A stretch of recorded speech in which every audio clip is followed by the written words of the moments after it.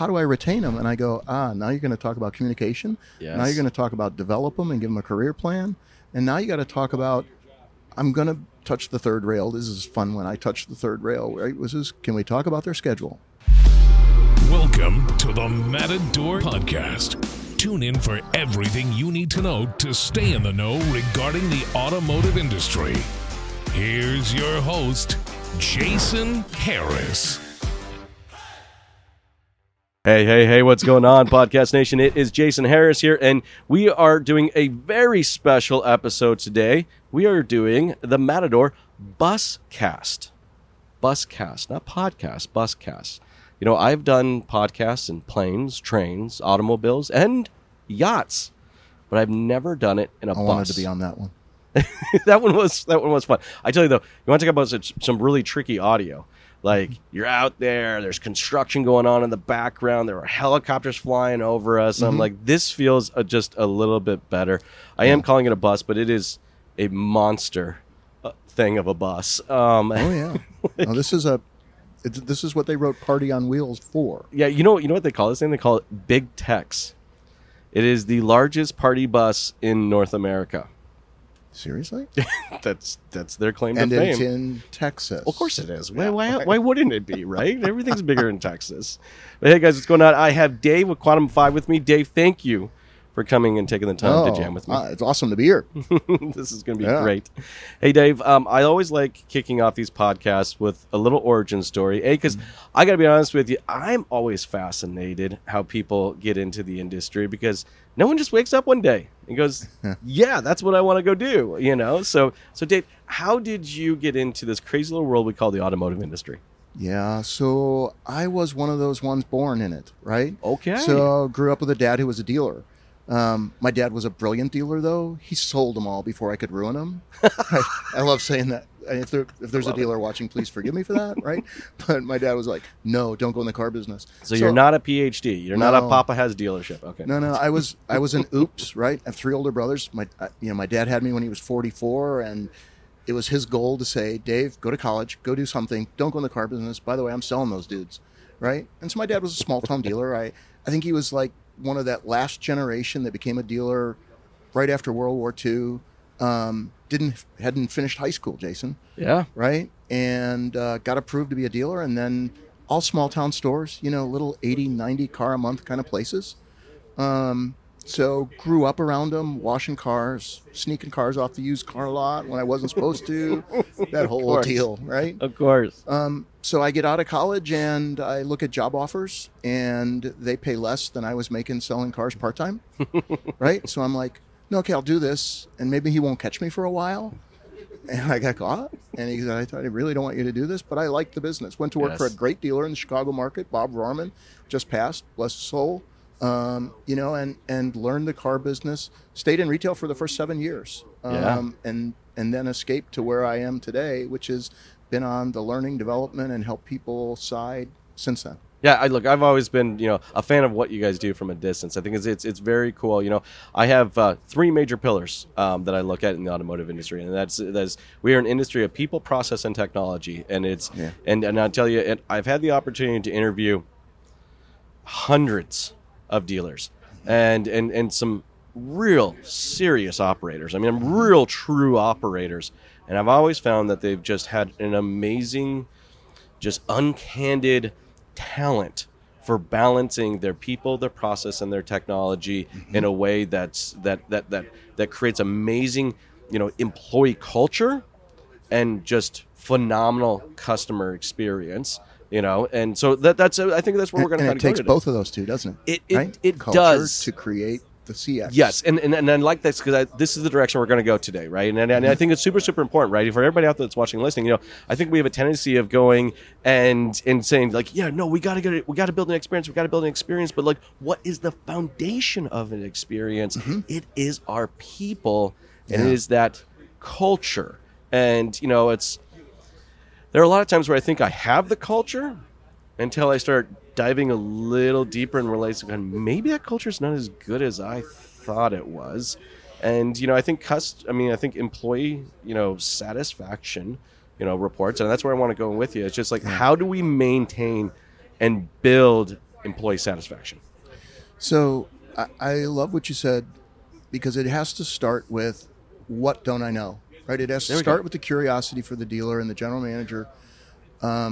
What don't I know, right? Because there's a difference between everything seems okay and my team is full of promoters in my business, right? Yes. There's a math difference, and there's a difference in their head, right? So I got the opportunity last year to buy automotive's oldest employee satisfaction scoring company, started by Ted Crable 23 years ago, called ESI Trends, now called ESIQ. And ESIQ does the work for NADA. We do the annual NADA dealer workforce study. And last year, Jason, we did 117,000 net promoter surveys of automotive people. Right? 117,000. Like, this guy's sitting on some data that I seriously want to get into. Okay, so what was some of the really, let's call it surprising findings you saw? So the stuff you would expect, which is, okay, there's this many people that wouldn't recommend our sales department, and they work there. And there's this many people who wouldn't recommend our service department, right? And it's interesting to watch dealers and GMs go, wait a minute, what did our manager say about that? Well, the manager said they would, but the rest of the team said, I don't know. I don't think so, right? And then the one that gets them always is, would you recommend a friend or family member to come to work here? And the average we see across dealerships is only about 58%, right? Yes. You go look at the Automotive News Best 100 dealerships to work for, 65 of them currently use us to get their data. And you go look at what they get, and they're in the mid to high 70s of people that would recommend that as a place. Friend, family member, come on, join me. It's a really good place. And so once you start getting the data and you go, okay, what did the people who said I wouldn't say? What were the verbatims like? Yes. What were they say? I'm going to make it easy. I'm going to put it into 3 categories for us, right? One of the top things they say is communication. Yeah. I told dealers yesterday in my workshop, I said, so I know you're going to go, wait a minute, I walk through, I go, hello. I talk to general managers who go, Dave, I walk through the shop, I walk through the whole place every day, and I wave, I talk, I say hi. And I go, guess what? They spell hi on Slack. And when I say Slack, you're looking at me going, what is that? And I have to help them understand, look, I'm 58, but I'm telling you, they communicate in different ways. Yeah. They define communication different. You can't do a check stuffer anymore because we don't give them checks. We do direct deposits. So exactly. So you're not handing it out. You're not making that connection. Yep. Yeah. And I go, you're going to have to rethink communication. And then I have fun and I go, they communicate differently already about you. And they go, huh? I go, they have a private employee group on Facebook that you don't know about where they talk to each other. And they go, I love that. No, they do? So communication, they say they wish communication was different, more transparent, deeper. Number 2, they go, nobody talks to us about growth, development, future, career, path, nothing. They don't talk to us about that. I think that's a great point because most of the meetings that I sit in, it is about what the company needs, not what the employee needs. And I think that is a huge monster opportunity. Yes. And documented strategy that needs to be put in place. A keyword documented here, by the way. But I did want to kind of mention one other thing you said about communication, right? Because I think we're having communication right now. Yeah. This is very intentional with what we're doing here right now. We made a time. We're here. We had a plan. Exactly. I think sometimes, not all dealerships, but there are definitely some. There's some better than others for sure. All right, view communication as a proverbial checkbox that I just need to make sure I check off. And it may be like, no. I walked through the dealership. I said hi to everyone. I shook their hands. That's not what is going on right here. This isn't intentional. Yeah. That is a proverbial checkbox. You're right, and it has to be intentional. And it has to be with the idea that communication will also be two-way. It has to be, I want to listen, I want to find your creativity, I want to include you in ideas. I like the idea you'll help make my business better, and then it'll be better for you too. Yeah. And that's tough for a lot of generations of dealers and general managers still, right? So I there's a little statistic, you probably heard this before, right? When you look at the average 5-year-old and test them, 97% of 5-year-olds test at genius level for creativity. Yeah. 97% of 5-year-olds, Okay. genius All right. level of creativity, right? Average 18-year-old, 7% test at genius level for creativity. I got all kinds of thoughts on that one, but I want to hear yours. So we put them in the school system, and we go, the only way you're allowed to get the math answer for full points is what? Do it my way. Show me all your work. Yep. That's the only. Even if you got the right answer, you had to do it my way, and you had to show me the work. It drains the creativity out of them. Yes. Now we put them in the workplace. And I think the biggest reason I think for them, 100% we do it in the workplace, but it's because we don't empower them. Right? There is no empowerment. All right. There was someone that's always has power over me. Mm-hmm.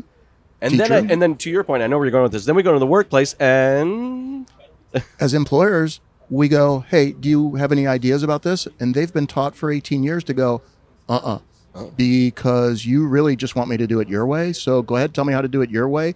You're going to strip my soul anyway. So let me just get it over with. Why would I? And I tell dealers and GMs, I go, you're going to have patience, because you're going to have to ask them 3 or 4 times. You're going to have to show them that you're not going to go gotcha when they make an error, as they were calibrating how to help make the business or a customer experience better. yes, But the only way to get there is to break out their creativity and let them see that it's not going to be like it was. no, So, and I'm just relentless about it, because until the employer starts to rebuild trust with the employees, and think about that, we don't do a great job of building trust with the employee. We do a great job of going, hey, so seriously, do these things, and by the way, I'll help you earn more money. And today's generation is very transparent about the fact that they go, I don't know that that's the most important thing to me. give me more. And you know what? And I think this is. What else is there? What do they need? Because look, I got into the car business. I didn't need to trust you, and honestly, I didn't need you to know me, and I didn't really need to know a whole lot about you. I just needed to know where the cars were, where the keys were, and I'm going to make my own paycheck. And that's how I got into the business, and that was my expectation. I didn't really expect to get a hell of a whole lot from anything, except that there's my desk, there's my phone, there's the cars, and those are the keys, right? But no, you're 100% right. I think not just employees, but also customers want to feel known. And as the more I feel connected and known by the brand, all right, this crazy little thing starts to develop, calling it an experience starts to come out of it. But there's some great dealers that currently execute this right now. Absolutely. How do we process that, Dave? I think what we have to do is really help more and more dealers focus on the foundation, which is, let's create a culture. Most culture happens by accident in dealerships. It happens by agree. who's the GM and who are the managers of the moment. Yep. Right? Not a lot of dealers set out and go, no, let's build a culture that supports my brand, not just the Chevy Signs brand, my brand as a dealer in my market. And it's got to be more than I put a sign up at the football stadium as my brand anymore. Right? Yes. That's not what today's environment calls for them.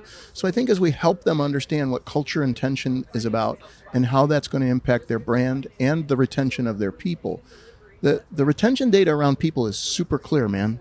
Right? I'm just going to, and I'll share deep anytime you want, right? Love it. So what we know is that only 56% of automotive technicians, 56% make it 3 years or more at a dealer. Wow. Do that math for a second and you go, wait a minute, they're the hardest to get. Yes. We need them terribly. We can't find them very easily anywhere in North America anymore. But They're expensive to train.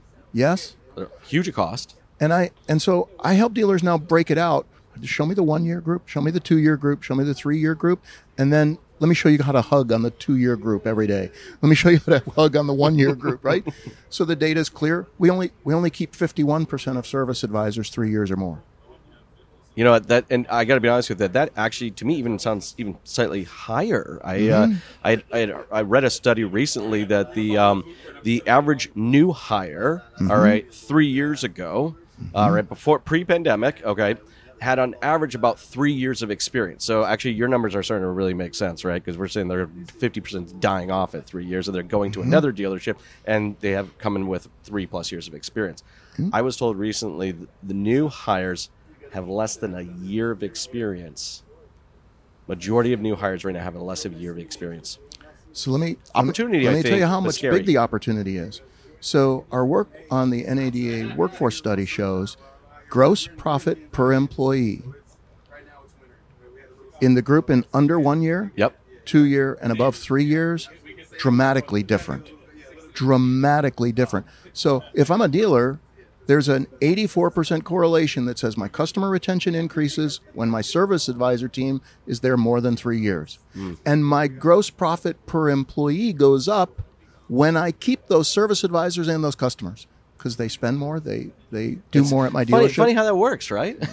Intuitively, we talk about it and we go, yeah, no, that makes sense to us. This is what we believe, right? But to a dealer who's caught up in the thick of transactions and we got to sell these and we got to do this and my used cars got to stay in the right buckets, it's hard for them sometimes to go, where am I going to get that data about my store all the time? Yes. And so I teach them how to do it with their own data.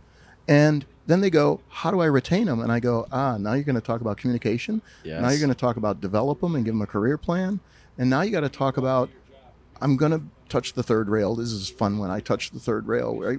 Can we talk about their schedule? Oh, okay. Can we talk about their comp? Yes. Right? And You want to hear a funny story real quick about schedule? Yeah, tell me. Because so my technicians, okay, when I owned my dealership, Yeah. I went to a 4-day on, 3-day off schedule. What were you thinking? All right, You gave them a everybody life? told me it was never going to work. All right, it was a horrible idea. Dave, I had technicians banging on my door to come work with me. 4 days on, we hustled, we did the job. In fact, actually, got to be honest with you, the 4 days I found was more efficient. There was more done in the 4 days. I bet you more done in those 4 days. It felt more like a 6-day week because that's how much was done in 4 days. 3 days off, they had a life. Yeah. We have to have the courage to try experiments like that. 100%. But not 30 or 45-day experiments and then go, no. Yes. Right? You got to make a commitment as a dealer and go, okay, no, I'm going to do what James Clear in Atomic Habits says, right? I'm going to do this, and I'm going to try and make it a little better and a little better, and I'm going to do it for a year. And I'm going to watch from day one to the year. If I just do this schedule a little better, a little better, a little better, what could I do to my retention? And how would I be able to measure gross profit per employee would go up? Because it will. It will. 100% it will. Well, that's to say, look, we started off, we talked about people, we're getting into the kind of the process part of it. And I love that you kind of bring this up, is that this, process is to me an organic thing. It's an organism, and I don't see, I never get romantic about, no, this is what it's going to be. It's going to grow. Mm-hmm. It's going to change.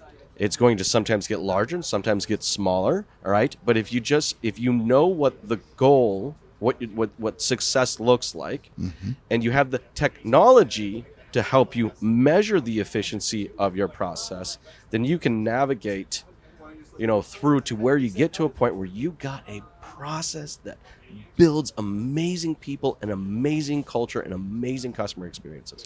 And while you're doing that, it will become so clear to you, what do my people need for skills to make this process hum?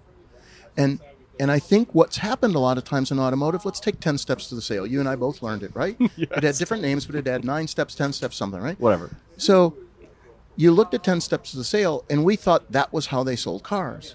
Instead of, I have to be super skilled at great questions, or I have to be super skilled at knowing how to work with different kinds of customers, mm-hmm. right? So when you get that living organism of a process, it becomes clear even as it evolves, oh, wait, I got to skill my people up on this. Wait, no, they need new skills to do this process.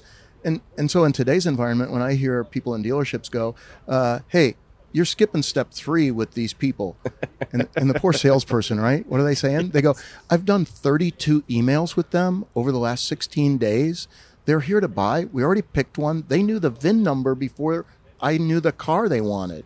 But Dave, I need a credit card. I need a credit card before I can give you numbers. Yes. Uh-huh. And oh, wait, I should go walk the inventory with you again, even though you picked the car ages ago? Exactly. So I am hell-bent on the idea that we have to help with skill enablement for these processes to be more successful. Well, Dave, I'm in just total awe and in love with your mission. Truly am. I'm 100% there with you. I know we're getting towards the tail end of our time, and I feel like we could easily jam a good another hour longer on this particular subject. It's one of my favorite subjects because it bleeds into so much. Yeah. It bleeds into customer retention and into customer retention. And if you have employee retention, guess what? You also have customer retention. Yeah. Definitely, I think a topic we should probably save for another one. But before I let you go, though, Dave, for everybody out there that's watching and listening right now and would love to learn more and connect with you and even kind of follow along with the journey, what's the best way to connect with you? The easiest way is go to the Quantum website. It's quantum with the number 5.ai. Go peek at us, find me. I love the idea that we're going to do learning readiness for people. I love the idea of it translating to customer experiences through the foundation of culture. So if any of that's important, awesome. I'd love to help. Dude, love the mission. Thanks, Thank buddy. you so much for taking the time to jam with me today. All right, man. Thanks, Dave. Thanks for tuning in to the Matador Podcast with your host, Jason Harris. Be sure to check out the full podcast library at matador.ai to stay in the know. Remember to like, comment, and subscribe.